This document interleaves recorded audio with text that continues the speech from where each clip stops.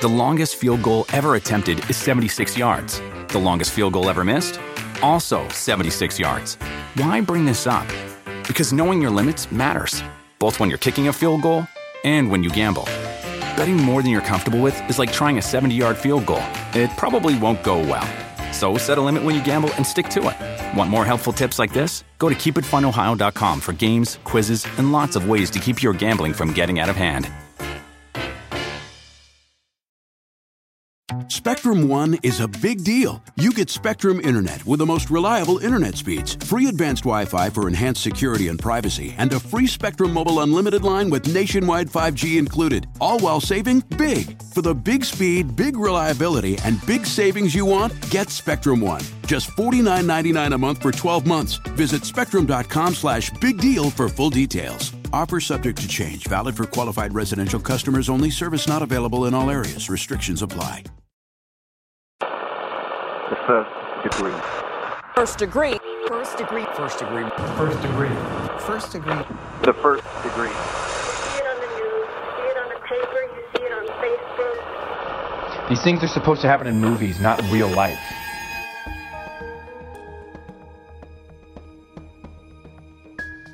I got a phone call and they were like, "Hey, are you coming to the funeral?" And I said, "Funeral?" And they're like, "We was shot." And I'm like, hold on. And I was like, literally just flabbergasted. I was like, holy crap. And so my heart sunk. Everybody was angry. Like, it was straight up how everybody would react now, but like before all of the media and like the spotlight on it, like people were pissed. The problem with cops today and the problem with that cop specifically, they're all worried about one thing: getting their fucking asses beat.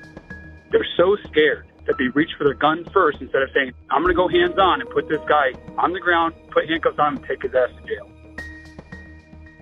Welcome to The First Degree, the true crime podcast that you might end up on. My name is Jack Vanek. I'm sitting here with Alexis Linkletter. We're recording this episode very early in the morning, and Alexis looks like a very sexy Steve Jobs, and I look like a trash can. So we've got a lot of stuff going on right now. You do not look like a trash can, A. B, I had a very early meeting.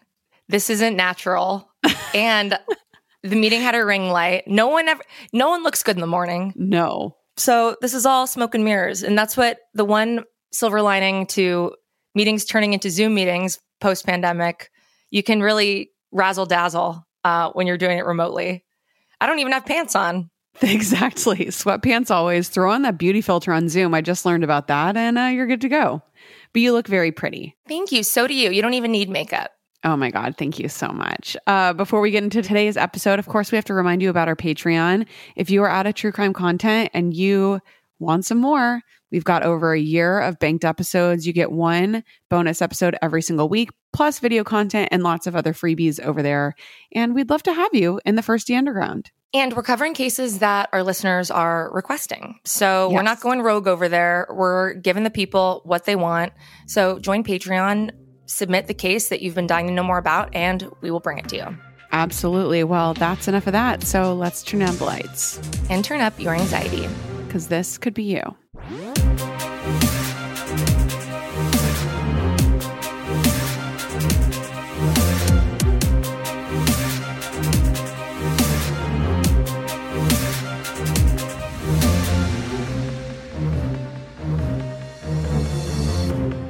In the past decade, and especially the last 5 years, there's been an increased amount of publicity and media attention focusing on the proliferation of police brutality in the United States, particularly in relation to the Black community. We've looked on in heartbreak and horror as the aftermath of the murders of people like Michael Brown, Breonna Taylor, Botham Jean, and George Floyd played out before our eyes. And not even a handful of these unjustifiable killings. There was some accountability at a criminal level for the officers involved. But we know this is the exception rather than the rule when it comes to proportionate repercussions in response to such violence. At the same time, law enforcement these days is constantly recruiting to meet the need for increased frontline personnel. However, this means nothing if adequate training isn't provided before officers are handed a firearm and largely left to learn on the job. So many more officers have and continue to get off scot-free in unjustifiable shootings. So we begin today's case on April 16th of 2010. 2 years after the global financial crisis, the U.S. Securities and Exchange Commission charged Goldman Sachs with defrauding investors over the firm's alleged misleading conduct towards investors. The NYPD and Queens Gang Squad arrested 104 people in a massive gun and drug bust, disrupting an operation bringing in $780,000 a year. It's also the 38th anniversary of NASA's launch of Apollo 16 from Cape Canaveral in Florida. And in the world of pop music, Rihanna was at number 1 with her single Rude Boy, followed by number 2 by B.O.B. featuring Bruno Mars with Nothing on You. And at the box office, moviegoers were going to see Kick-Ass and How to Train Your Dragon. The setting for today's case is Venice, Florida. Situated in Sarasota County in Florida's Gulf Coast, the city of around 26,000 people is located about 72 miles south of Tampa. With 14 miles of beaches, Venice is a popular spot for boating, fishing, and swimming. Infrastructure and development took off there during the 1920s, when town planning laid the foundation for what the city is today, with its Italian-style architecture in the downtown area. Venice was also the winter headquarters for the Ringling Brothers and Barnum and Bailey's Circus.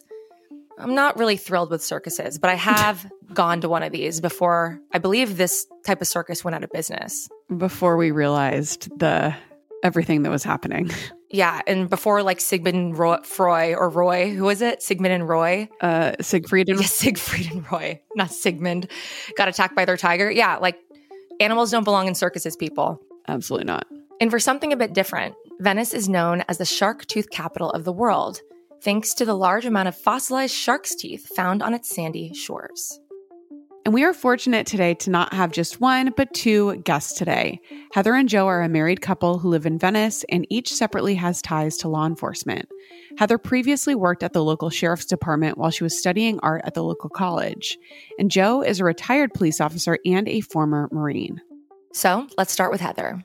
Right out of high school, I worked for the sheriff's department. Sarasota County Sheriff's Department has a mounted patrol unit. Like, I literally just hung out in a barn. Like, they called me their barn manager, but I mucked stalls and I hung out with the horses and I would, like, give them baths and, like, help them get ready.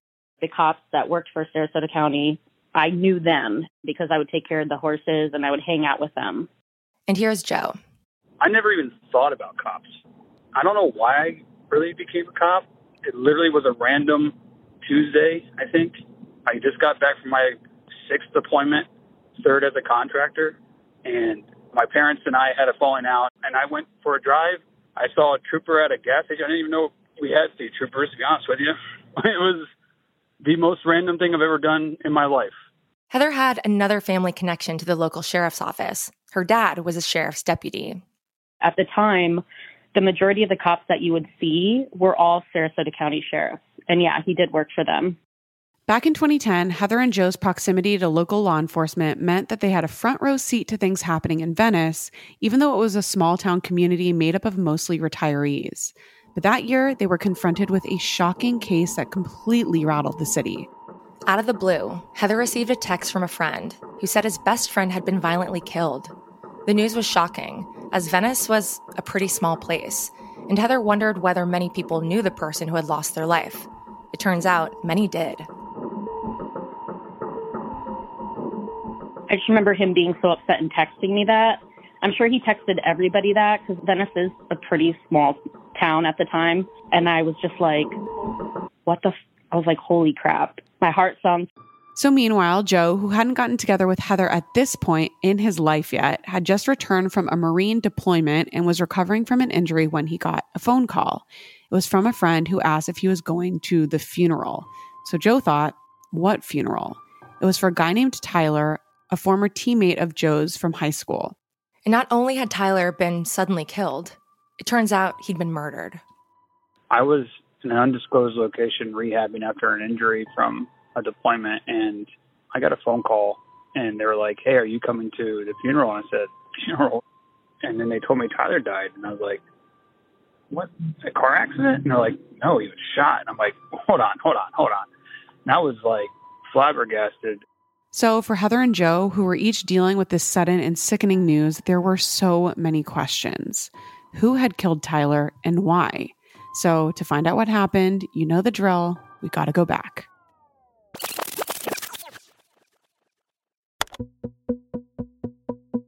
Heather and Joe had each separately heard about the sudden and inexplicable death of Tyler Spann.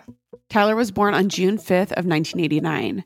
He grew up with two sisters and attended Venice High School, where he played football, and he was the captain of his high school wrestling team, going by the nickname the Spanimal, which I love. Me too. It was so good. Tyler also attended Grace United Methodist Church and was a member of the Indian Guides and loved going fishing and hunting with his dad. Joe remembered Tyler as a super nice guy who encouraged Joe in his wrestling, even though Joe wasn't very social in high school. When I met Tyler, it was in freshman year. I was trying to play football, and I was a really skinny, gangly kid that should not be anywhere near that football field. Tyler was playing, and Tyler was, he was a stout kid, muscular, definitely one of those kids that you would look at and be like, I don't really want to fight that guy. The way he talked, or the way he spoke, and the way that he was just nice to everybody, and he didn't care who you were. Like, I wasn't a very popular person in high school, but Tyler is someone that I did speak with on occasion, and I could tell that he actually gave a shit. Because when he went to wrestling and I went to wrestling, man, he made it look easy. Like, I'd be struggling on days, and he'd be running circles around me, but instead of poking fun of me or pointing out my deficiencies, he would just tell me, come on, let's go. You got this. That's the kind of person he was.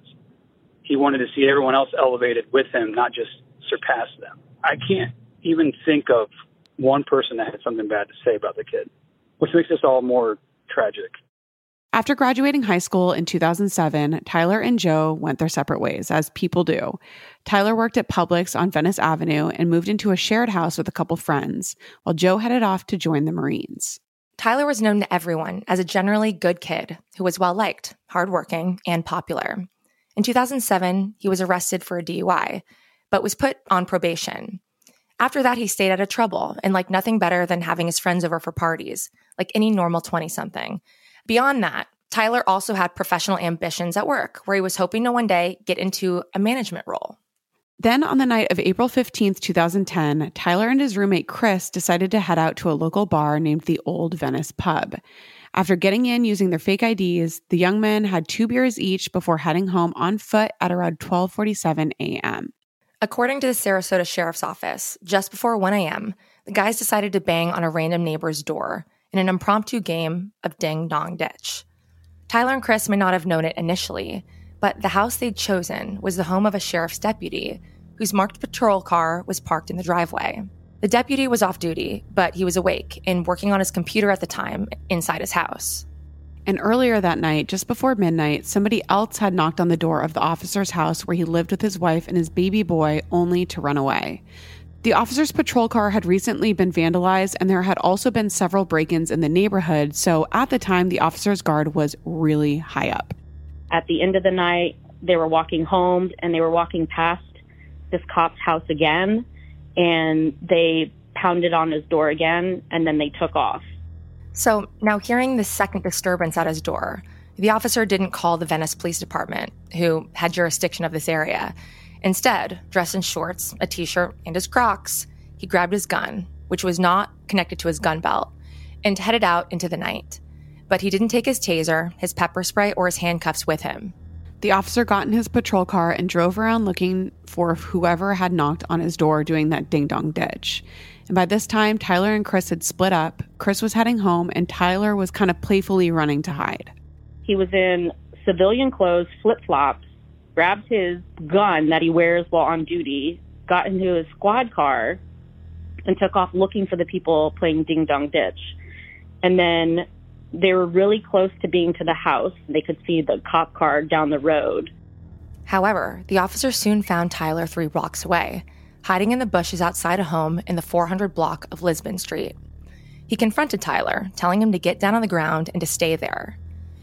So Tyler supposedly complied, and the officer returned to his car to call for backup, before calling a friend from the Venice Police Department for assistance. But according to the off-duty deputy's account, Tyler then got up and ran straight towards the officer, screaming and swearing, "Fuck you, you're going to have to kill me."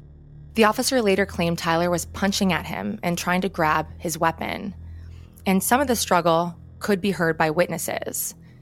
Then, the off-duty officer fired 2 shots at point-blank range, killing Tyler almost immediately. They could hear him yelling at Tyler, who was like hiding in the bushes. And then they heard like loud noises and an altercation, and they heard a gunshot. And then someone ran down and they found Tyler in the road, like on his belly, bleeding. He died there. The officer immediately radioed again for assistance following the shooting. According to reports, by the time additional law enforcement officers arrived on the scene, Carlos's squad car had been moved 10 to 20 feet away from where it was initially stopped. By the next morning, news of what happened began to circulate to people like Joe and Heather.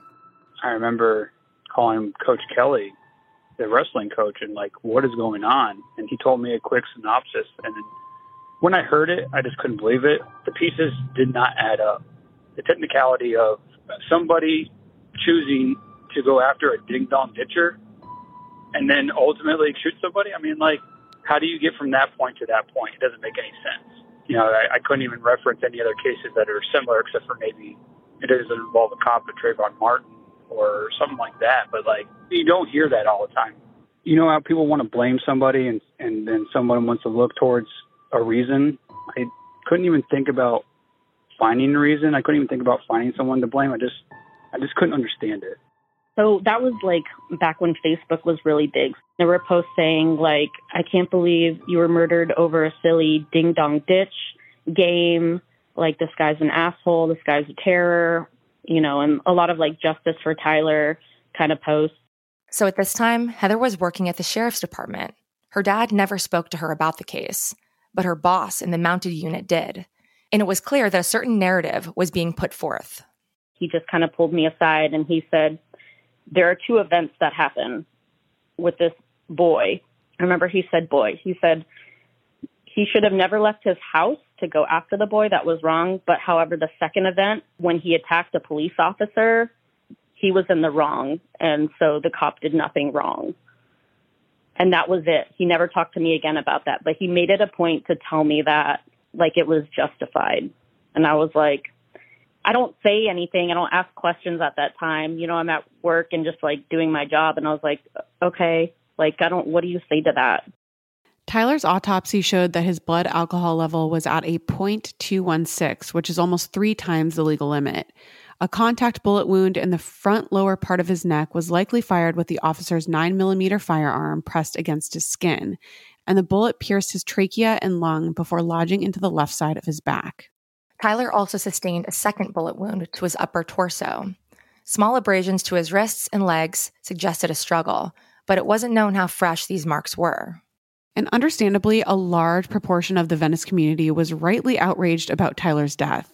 He wasn't a violent or an aggressive person, so nobody could really make sense of what had happened. And he was also only 5'3" and about 150 pounds, so he was hardly a physical threat to anyone. Tyler was also so close to home when he was shot. It made no sense for him to not comply with the deputy's instructions and instead escalate the situation. The feeling among many people in the community was that if the officer were simply a private citizen, he'd be facing murder charges. Because based on the information, there was no basis for him to order Tyler to the ground in the first place. And even though Ding Dong Ditch is a really silly little prank, Tyler wasn't even trespassing when he was doing it, which requires a warning to be given beforehand for somebody to stay off the property. Everybody was angry. Like, it was straight up how everybody would react now, but like before all of the media and like the spotlight on it, like people were pissed because it was a really big deal. Like, no one shoots a kid in Venice. It was huge.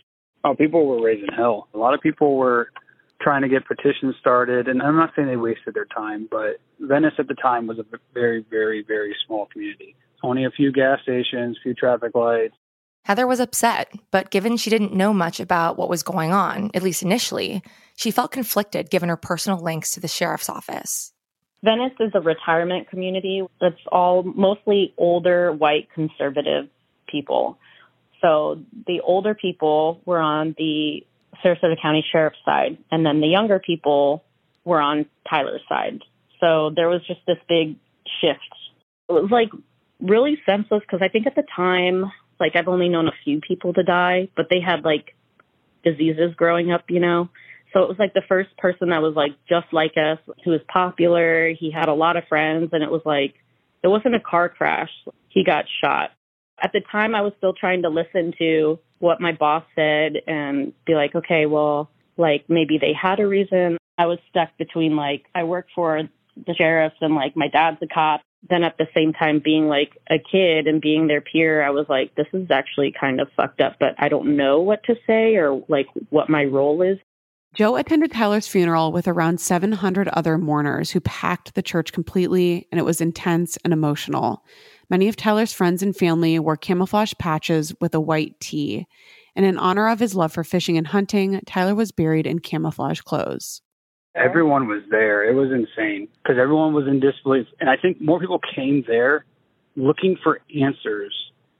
I mean, obviously to remember Tyler and remember what he's done and remember who he is. But a lot of people were there asking questions like, because no one knew. Like, no one understood what transpired.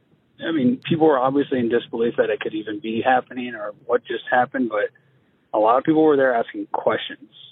Because no one had anything. No, they weren't being told by the sheriff's office. The family didn't know anything. I felt so bad for the family that they had no idea why he was ripped away from them.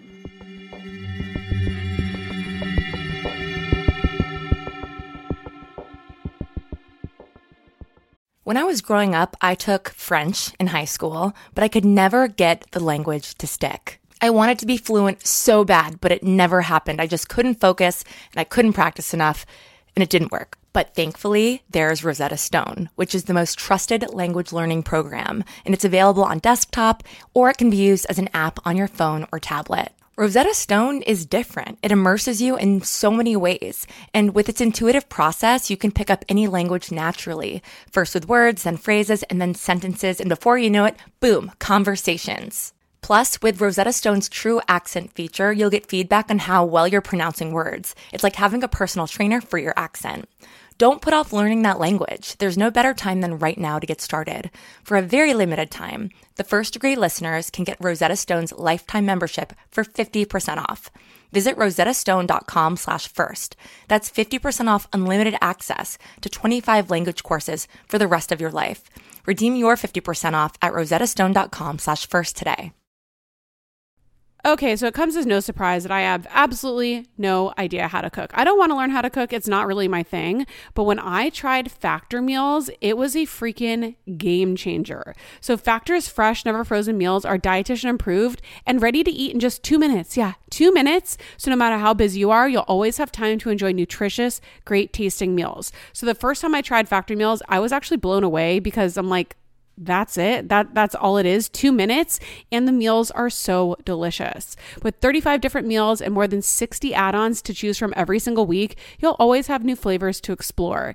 And you can treat yourself to restaurant quality meals that feature premium ingredients like filet mignon, ooh, fancy, shrimp, and blackened salmon. Like I said, they're so easy to prepare. I love them. So head to factormeals.com/degree50 and use code degree50 to get 50% off your first box plus 20% off your next month. That's code degree50 at factormeals.com/degree50 to get 50% off your first box plus 20% off your next month while your subscription is active.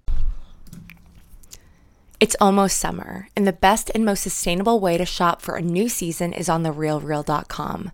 The RealReal is the largest and most trusted source for authenticated luxury resale. It's the only place you'll find brands like Hermes, Cartier, Prada, Dior, Staud, Zimmermann, Jacquemus, and more for up to 90% off retail. 10,000 plus new arrivals land every single day from hundreds of brands you love, all authenticated by a team of in-house experts. Whether it's that perfect wedding guest look, a new summer sandal, an updated beach tote, resort wear for your summer vacation, you're bound to find exactly what you're looking for, plus deals you won't get anywhere else on therealreal.com. Visit therealreal.com and use code FIRST at checkout for 20% off. Terms apply.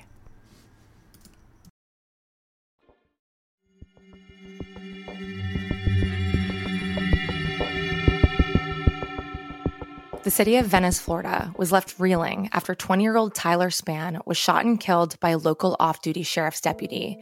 And many residents wanted this officer to pay for what he did. But would he?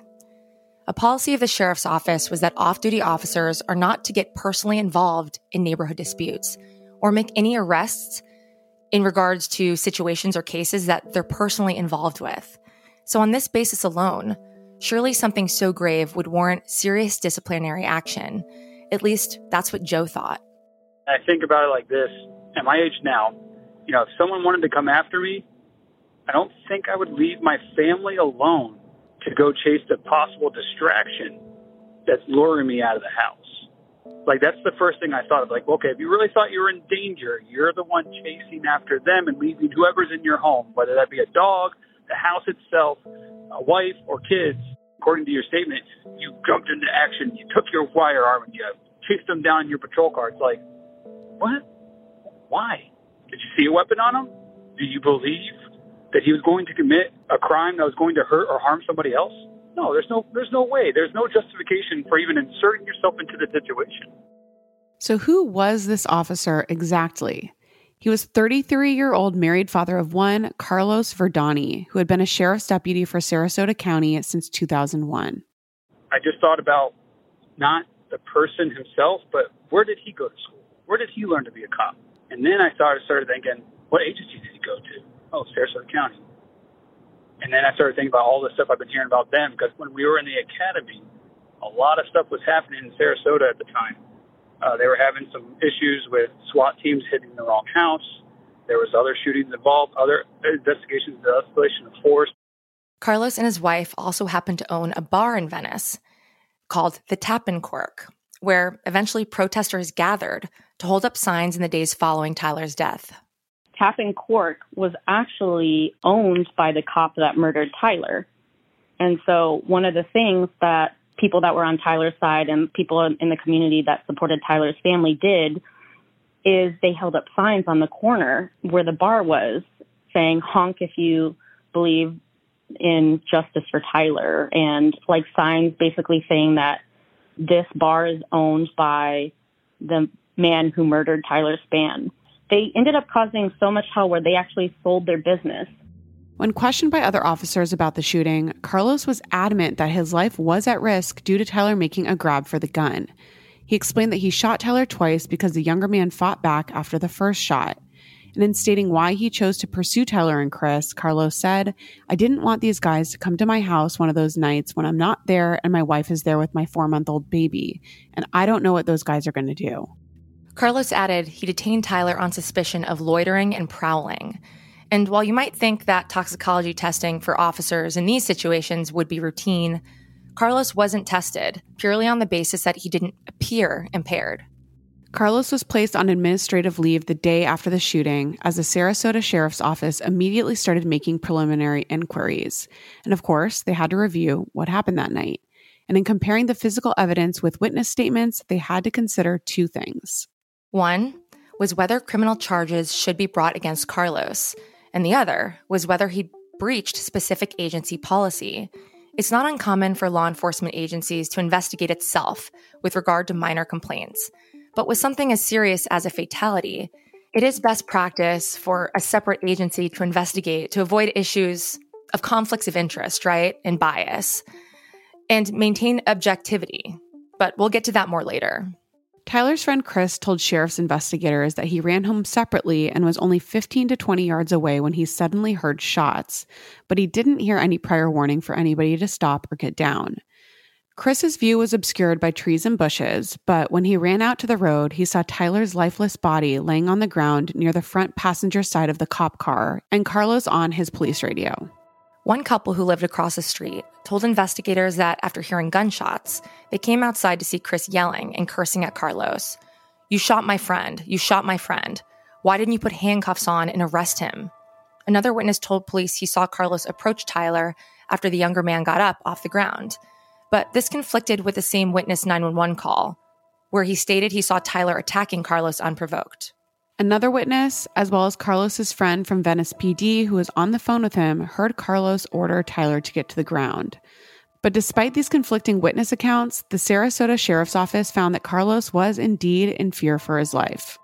And they concluded that even though Carlos was off duty, his pursuit of Tyler was within his authority. I'm not sure how that works, considering he wasn't supposed to pursue someone in a personal case. I mean, I don't understand how they made these findings, but It all seems pretty contradictory to me. Yeah. And his decision to not call 911 from the outset, apparently they found to be reasonable. Also, I don't understand that. These determinations were made within 72 hours, which seems really fast given the magnitude and seriousness of what had occurred. There's timeliness and efficiency, and then there's rushing to sweep everything under the rug and make it go away as quickly as possible. And it seemed as though the latter was happening here. The sheriff's report was then forwarded to the state attorney's office for prosecutors to review and consider whether Carlos should face charges. And as an aside, it's not clear why the shooting wasn't referred for investigation by a civilian review board or an independent commission. Because this oversight mechanism is in place to hold law enforcement accountable, even though we know the extent of their powers are limited and degree of participation varies significantly depending on the cooperation of the agency being investigated. And they can't compel law enforcement agencies to take action under any specific legislation, in most cases only being able to make recommendations. So it definitely seemed like the sheriff, Tom Knight, had Carlos's back all the way. Tom Knight, I read the article about what he said to the public, and not even questioning his deputy's decision-making and only saying, well, if Tyler Spann didn't fight, if he would have complied, he wouldn't be here. It's like, aren't you going to answer why he was chased in the first place and why his Fourth Amendment rights were violated? All I know is, at the very beginning of this situation, a cop made a very, very stupid, bad decision to go after this individual, and no one's talking about that. He wasn't talking about that.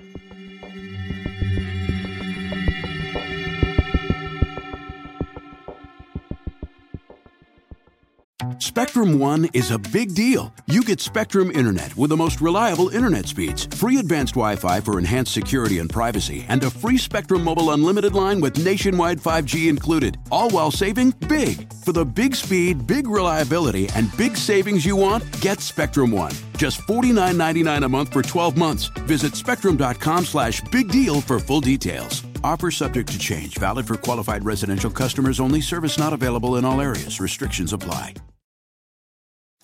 Hi, it's Martha Stewart. You know, I spend a lot of time thinking about dirt. At 3 a.m., at all hours of the day, really. What people don't know is that not all dirt is the same. You need dirt with the right kind of nutrients. New Miracle Grow organic raised bed and garden soil is so dense, so full of nutrient-rich, high-quality ingredients. Miracle Grow is simply the best.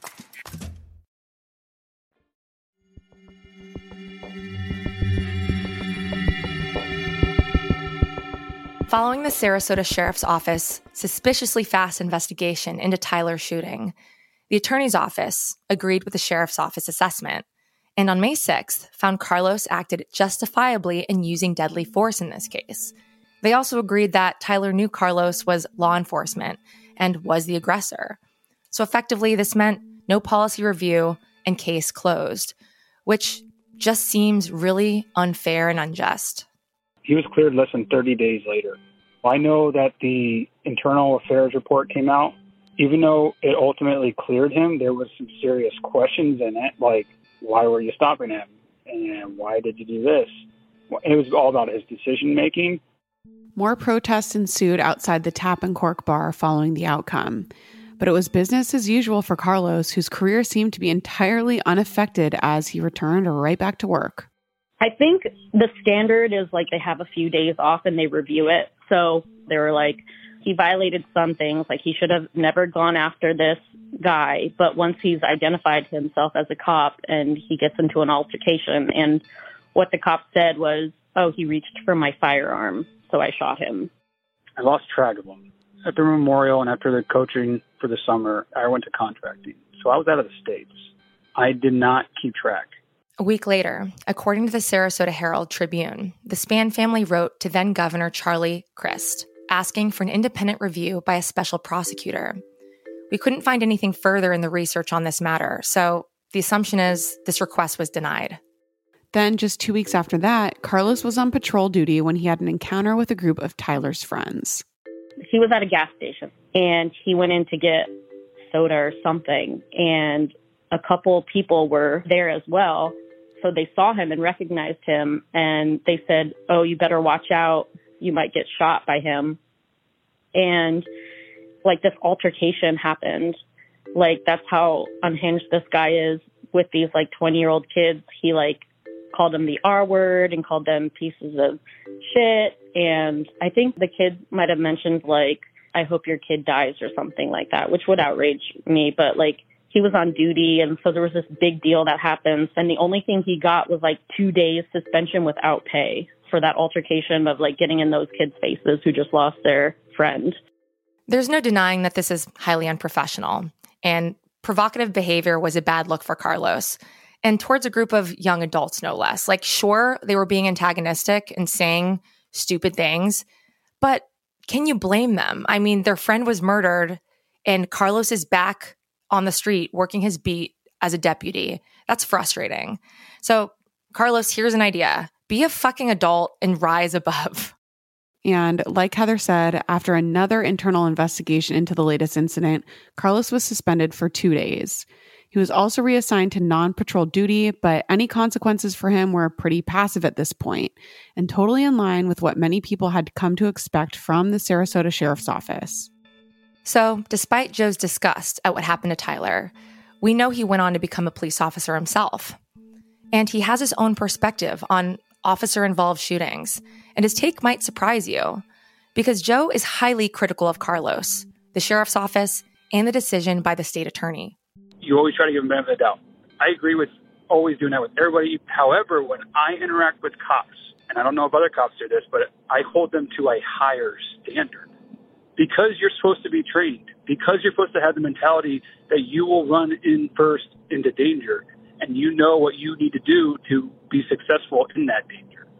You are the one carrying the gun, you are the one carrying the handcuffs, and you are the one responsible for taking people's rights away from them.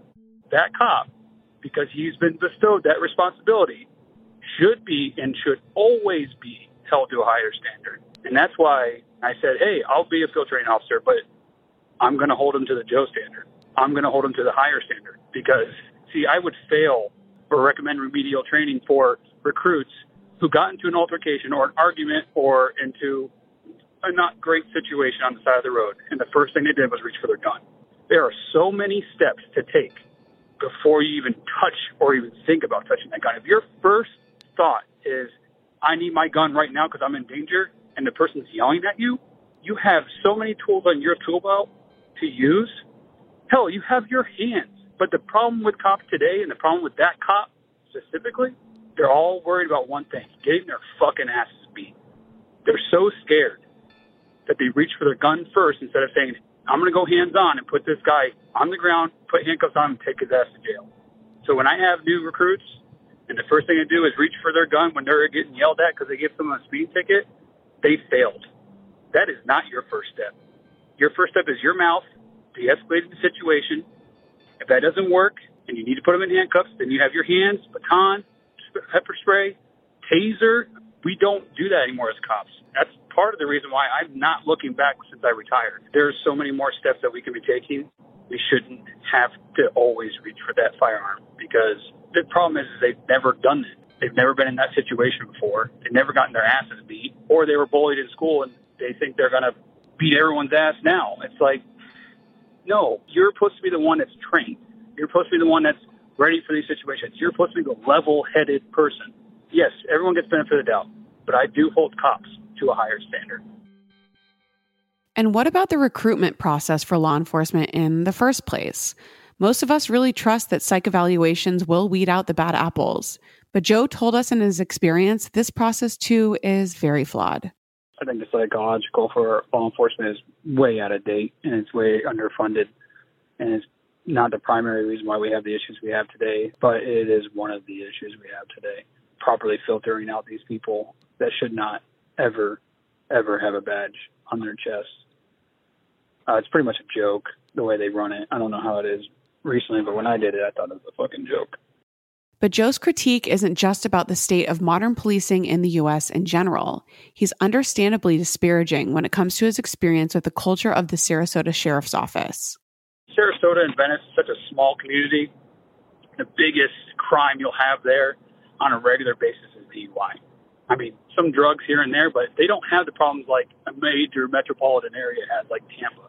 It was an eye-opening going from working Sarasota to working Tampa. And after working there, I will never, ever, even if I wasn't retired today, go back there for any reason whatsoever after what I've witnessed. I've been asked to sign affidavits of crimes that were committed that I don't believe were committed. I have evaluated other drivers that were arrested for DUI that were clearly not impaired. I've seen people beating the crap out of suspects, don't see the resistance. I saw a lot of things, and I detached myself. I was like, I'm getting the fuck out of here. I'm never coming back. Joe's perspective is actually kind of refreshing. And during the interview, it surprised me because I was saying things like, well, I understand that police have fear. And, you know, like I was kind of trying to have empathy for a police perspective, right? Yeah. But Joe was kind of like not having it. He was not making apologies for officers involved in these type of shootings as a former law enforcement officer himself, which again surprised me. According to the Washington Post, in the last year, 1,020 people have been shot and killed by police. That's almost 3 per day. And this doesn't include shootings by off-duty officers. So why is this figure so high? It's a complex and multifaceted issue, obviously, but the research points to a few things. First off, recruitment, screening, and the lack of adequate funding and time dedicated to training standards. It's a huge issue, especially given the lack of centralized policing. Second, there's a distinct lack of de-escalation and tactical training, teaching officers how to use non-lethal force and the ability to act calmly under pressure without reaching for their firearm first. And in places like New Zealand, officers are unarmed. And over in the UK, police generally don't carry guns, instead of relying very successfully on de-escalation training. Gun culture is another major contributing factor. Here in the US, officers anticipate that everybody has a gun pretty much because the law says that they can. So 7 months after Tyler's death, his family announced that they intended to file a wrongful death suit against the Sarasota Sheriff's Office, but a win was looking unlikely. A wrongful death claim is difficult to prove against police because even if one is successful, the system doesn't want to open the floodgates with people thinking that suing cops is easy. And what about Carlos? Where is he today? So the great irony of Tyler's case is not only did Carlos face no consequences, but he went on to become a detective and later won multiple awards, including Law Enforcement Officer of the Year in 2014. Now he specializes in fraud and financial crime. He's a detective now for the sheriff's department, which is honestly really messed up. People should still know about Tyler and like what happened. And this guy still has a job. And obviously people aren't all good or all bad, but there's just no way that this passes the smell test. In 2016, Carlos was sworn in as a special deputy by the U.S. Marshal Service on behalf of the Secret Service. 4 years later, the International Association of Financial Crimes investigators named him as Law Enforcement Officer of the Year. I mean, it's another award. He's already won this award, but he won this specifically for his work on several complex financial and cyber-related crimes. But an award in December of 2020 really took the cake when Carlos was recognized with a Meritorious Achievement Award for his work as a member of, wait for it, the Officer-Involved Shooting Team. Yeah, that is right. Somebody who had been involved in a shooting of his own is now actively responsible for investigating shootings involving sheriff's office personnel, as well as members of the Northport, Venice, and Longboat Key police departments. That's pretty insane. I mean, it's unbelievable. You know, in Hollywood, everyone always talks about failing upward. You know, like we always can't believe like the people at the top of the entertainment industry. And it's like, I didn't think you could fail upward in policing, but I see this more and more. Like the police chief in the Long Island serial killer case, he had gotten in trouble so many fucking times. And they're just like, raise. And then this guy's involved in a really sketchy shooting. And then he becomes head of the unit investigating police shootings. It's just like, is this a fucking joke? You can't make it up. I know. There's not anybody else out there that might be a better equipped for this award or this job. It's pretty insane. Totally. And despite Carlos having been cleared of Tyler's death, albeit under dubious circumstances, all we can say is that whoever approved of him joining this unit of law enforcement, I have no words for you, really. 0 words. Last year, Carlos received a life-saving award for saving a woman who was choking while he was off duty. Thankfully, the woman survived due to Carlos's emergency training kicking in appropriately. But it's just tragic that he couldn't demonstrate that same level of response 12 years earlier when he instead chose to end the life of an unarmed young man who had committed no crime. Heather doesn't think the consequences for Carlos would be the same today on the heels of the many high-profile police killings, but she knows that jurisdiction has a large role in how these things play out. I think what happens is, like, in Florida, anybody who, not even like a civilian, if you say, my life is in danger, and I let them know I had a gun and they reached for it, like, they're going to be cleared. But I feel like he would have had harsher consequences, or there would have been more backlash. Joe thinks Tyler's story would still spark widespread anger today, largely due to the fact that Tyler was white. And the research shows that the deaths of white people at the hands of officers get way more media coverage than those of black people, which is disgusting and obviously so fucking unfair. But Joe also thinks that cases like George Floyd and the Black Lives Matter movement have very slowly started to force law enforcement's hand when it comes to the meaningful policy change around what's considered an objectively reasonable level of force. It's hard to really predict what could have been because of how many factors there are nowadays with cops in situations. But I will tell you this, after all that stuff happened with George Floyd and other shootings, a lot of departments around, even in the state of Florida, have changed their policies, and we're getting ready for someone forcing them to have something step in, if that makes sense. And out of all of this, Joe hopes the public will continue to make some noise and speak the truth about police violence. He knows the community likes to give officers the benefit of the doubt, especially when there are so many great cops out there who are full of nothing but integrity. I think we've settled for bare minimum than reaching for the stars, to be honest with you. But especially when it comes to cops, like, they should be held to a higher standard, just like Marines should be held to a higher standard, just like Army, military.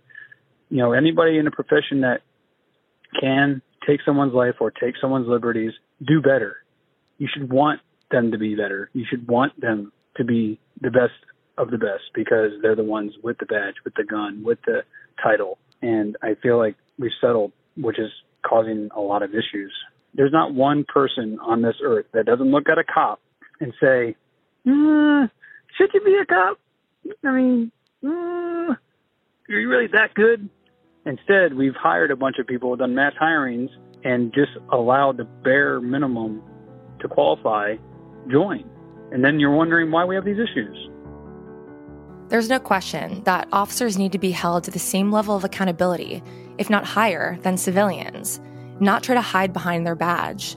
Because the consequences of Carlos's actions, Tyler will never get to reach the potential he had at the same age as Heather and Joe. And if Tyler's situation were replicated today, the outcome would hopefully be different. We know that in one of the most dangerous jobs in the world, sometimes shooting just happen in the midst of a sympathetic nervous system kicking in, driving a primal fight or flight response. And we also acknowledge that most cops don't take on the job actively wanting to go out and kill people. They do put their lives on the line for us every day with the best intentions. But situations like Tyler's have ramifications, and they must be proportionate because these victims shouldn't be forgotten. Hand in hand with appropriate disciplinary action and punishment, we need to see better training and policy changes implemented across law enforcement, and transparency when it comes to the data available on police shootings, and a greater level of accountability through meaningful oversight.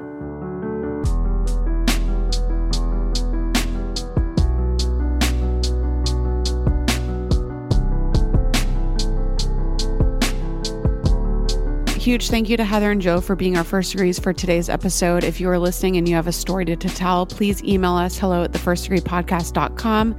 Follow us on Instagram, join our Facebook group. We're talking true crime all the time. Join our Patreon if you want some bonus content, and stick around tomorrow. We'll have a brand new episode of Killing Time right in your feed. And remember, only you can prevent serial killers. And keep your friends close. But not that close. Shout out to Jared Monica for scoring original music for The First Degree, producing by Caitlin Cleveland, writing and research by Gemma Harris, Sources for this episode are the Sarasota Herald-Tribune, the Tampa Bay Times, the Guardian, the Washington Post, the New York Times, the Atlantic, the Conversation, Rutgers University, mappingpoliceviolence.org, prisonpolicyinitiative.org, CNN, PBS, the U.S. Department of Justice, and Vox.com. And as always, our first read guest is always our largest source.